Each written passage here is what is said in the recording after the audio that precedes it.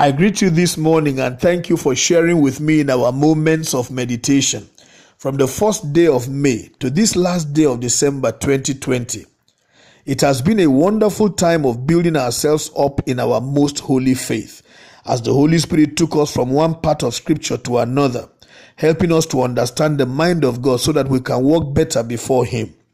He has also done this to prepare us for greater things that lie ahead of us, especially as we look forward to entering another year. On this last day of the year 2020, I'd like to challenge you to prepare, for God is about to do something much greater in your life. You will have a phenomenal experience in your walk with God in the year 2020. Therefore, brace up. I'm praying that the divine agenda for 2021 will not elude you in the name of Jesus Christ. Amen.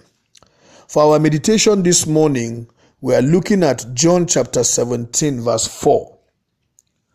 I have brought you glory on earth by finishing the work you gave me to do. Jesus Christ was praying as he was rounding off his ministry and life here on earth.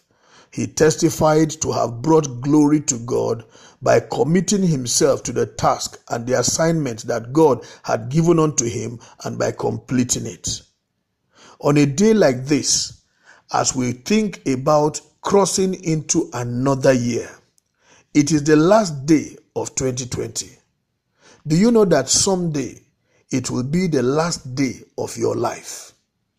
Beyond the excitement of entering into year 2021, I'd like you to please meditate today on the fact that when it is your last day on earth, will you have this kind of testimony that Jesus Christ had? Will you say that you had lived your life to bring glory to God? Will you have completed every task and every assignment He left with you to do? This is the thing that I want you to meditate on throughout today. Is there an assignment or task that God wanted you to do in this year, and today, being the last day, you are looking back and you are seeing that there are a few things that have not yet finished? If that is your situation, I want to challenge you. Go ahead and ask God for mercy. Ask God for forgiveness. He is the God of a second chance. And I am sure that as you plead with God and you are serious about it, He will give you extra grace to do the leftover work of 2020 and the complete work of 2021 as He keeps you alive. Let me tell you that every opportunity that God gives to you in life, the fact that you wake up and you find yourself among the living is an opportunity to pursue God's purposes.